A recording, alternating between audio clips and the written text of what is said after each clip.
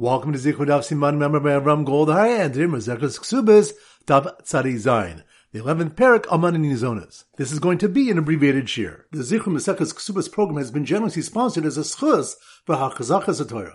So the three topics we're going to focus on. Number one, the Gemara asks regarding Almana selling her deceased husband's estate in order to get her mazonos. Ketzad mocheres. How does she sell it? Rabbi Daniel Bar of Katina said in the name of Huna, Mocheres achas l'shnei masar chodesh, v'lokeach mafarnis achas l'shishim yom. She sells property once every 12 months, and the buyer provides support once every 30 days. Rashi explains that she sells enough property to support herself for the entire year, but the buyer only pays her monthly installments. This is done so that if she remarried during the year, which would terminate her right to mazonos, the buyer will pay the balance to the yorshim. But Rabbi Yehuda says,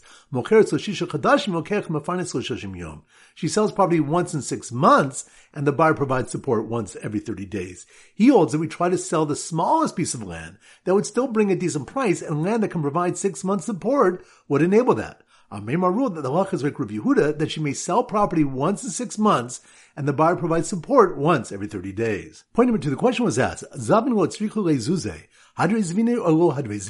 if a person sold land because he needed money, but it turned out that he did not need the money, is the sale rescinded or not? Well, she explains that it was well known that he was selling the land to buy either land or a certain business, and then after he sold it, the owner of the land or business changed his mind and didn't want to sell. The Mefarshim explained that the Gemara is asking whether we consider the seller's intentions at the time of the sale as if he stipulated that he's only selling because he needs capital, and if he no longer needs it, the sale is invalid. Or do we say that since no formal stipulation was stated, the seller's unexpressed intention is considered dvar shebalev, words only in the heart, and the sale is valid? The Gemara attempts to bring as a proof that the sale is rescinded from an incident where a certain man sold land to Rav Papa to purchase oxen, but then it turned out that he didn't need the money and Rav Papa returned the land to him. The Gemara rejects the proof where we can say that Rav Papa went, lifnim mishur sadin, beyond the letter of the law. After another unsuccessful answer is brought, the Gemara concludes that the land can be repossessed if the seller no longer needs the money.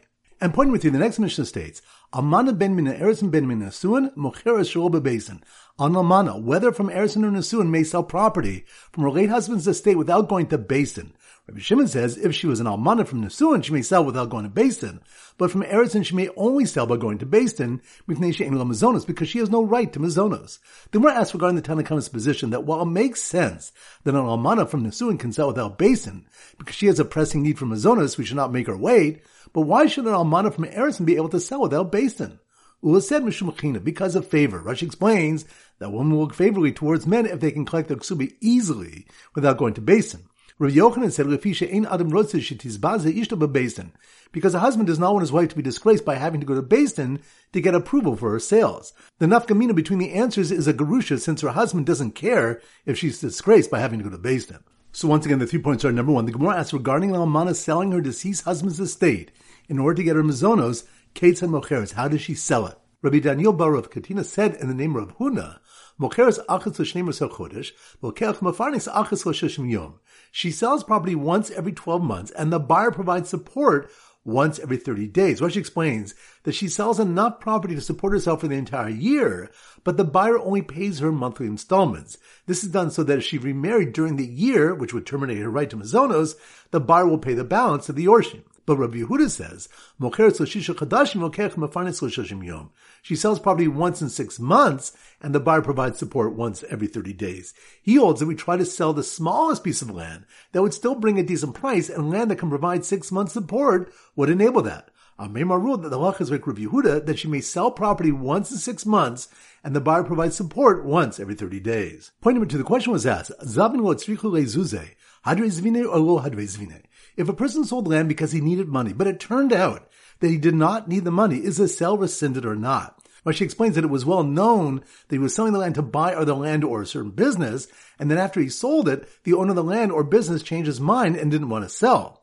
The Mefarshim explained that the Gemara is asking whether we consider the seller's intentions at the time of the sale as if he stipulated that he's only selling because he needs capital, and if he no longer needs it, the sale is invalid. Or do we say that since no formal stipulation was stated, the seller's unexpressed intention is considered dvar shebalev, words only in the heart, and the sale is valid?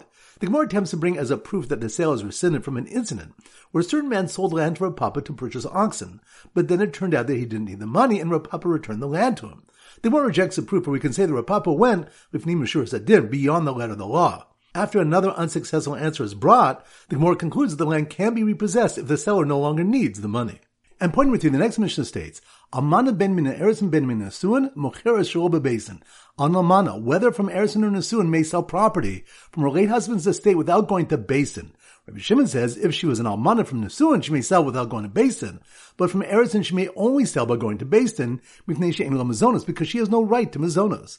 The Gemara asks regarding the Tanna Kamma's position that while it makes sense that an almana from nesuin can sell without besin, because she has a pressing need for mazonos, we should not make her wait.